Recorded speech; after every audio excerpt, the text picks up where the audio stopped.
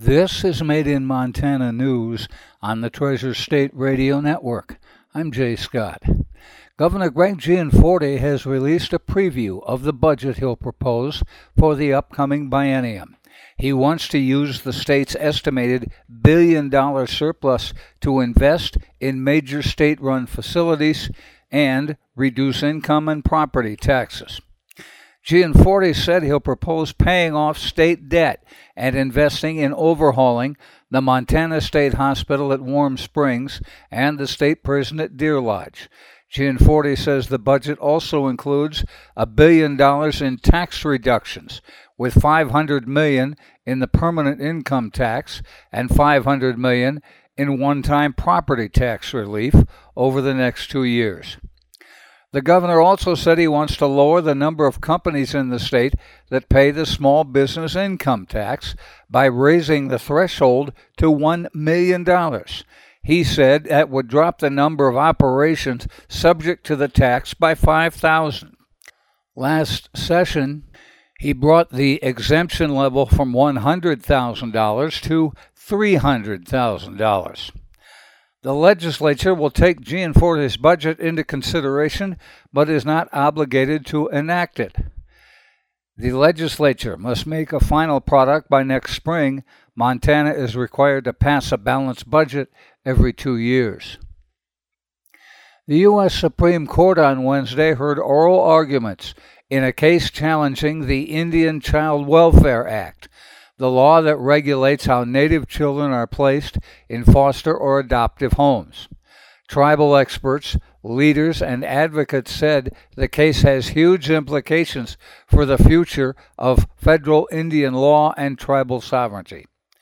Known as the ICWA, the law aims to protect Native children by giving their tribe and family members opportunities for a larger role in adopting and foster caring decisions.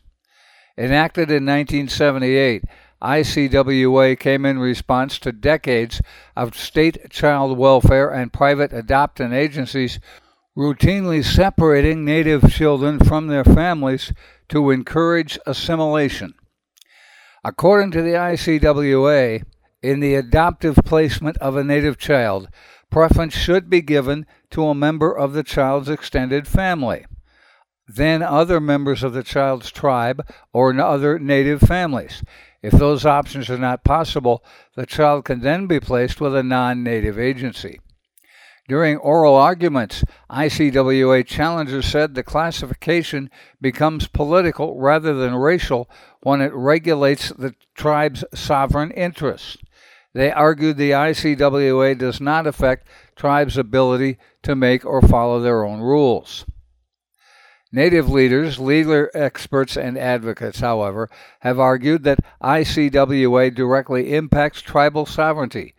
Chrissy Nemo, Deputy Attorney General for the Cherokee Nation, said the ICWA has gained substantial support among hundreds of tribes nationwide because it helps preserve tribal sovereignty. Quote, "Tribes face a lot of issues, but one thing we know is universally true is that you don't have a tribe if you don't have tribal members."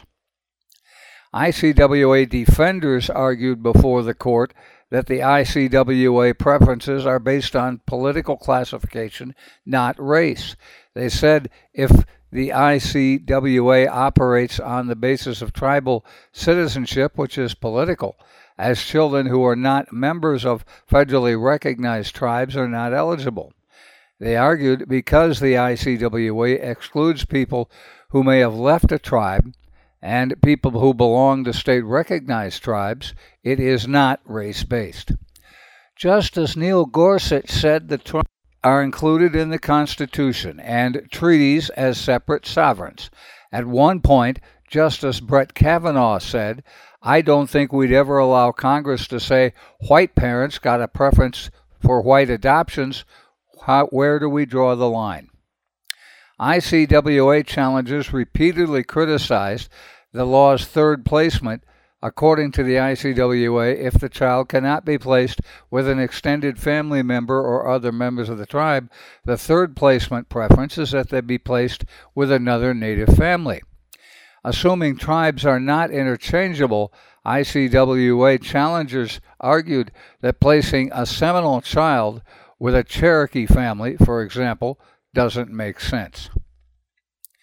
Some justices asked if Congress could give preference for COVID-19 vaccines to Native Americans and whether that would be racial discrimination.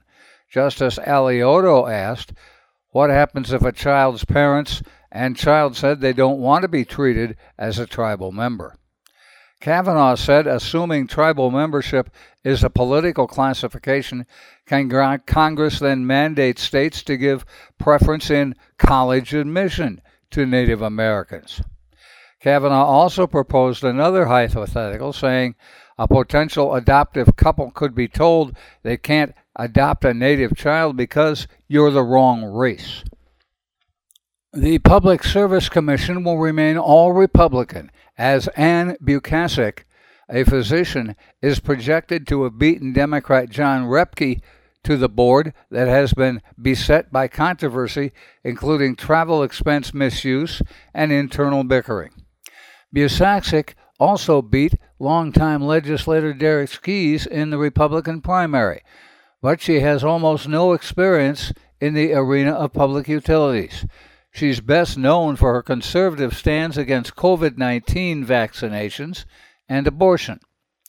Bukasik is led by nearly 12,000 votes, with 75% of precincts reported a 56 to 43% margin. In one other PSC race, incumbent Republican Randy Pinocci of Sun River had no challengers. He won re-election with 97% of the vote. The Big Sky Passenger Rail Authority will apply for a federal grant to make improvements to rail infrastructure along the High Line to benefit the existing Empire Builder.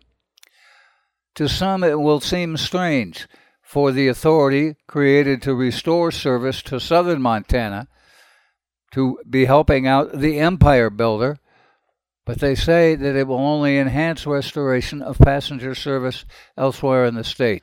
Quote, we've heard again and again from those who are skeptical or paranoid about the idea that expanding passenger rail service would adversely impact the Empire Builder. That's board president Dave Strohmeyer. We've long said it is not an either-or. A strong Empire Builder will strengthen and enhance expanded passenger rail service elsewhere. The High Line route is operated by the Burlington Northern Santa Fe Railroad. Single entities like the BNSF cannot apply for the federal grant.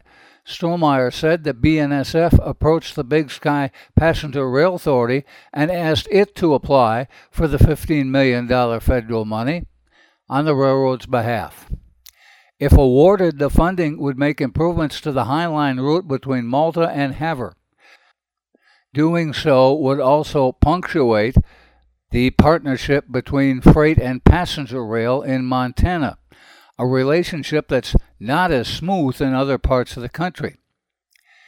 In the 2 years since forming, the Big Sky Passenger Rail Authority has grown to include member counties stretching all 600 miles from Montana's western and eastern borders.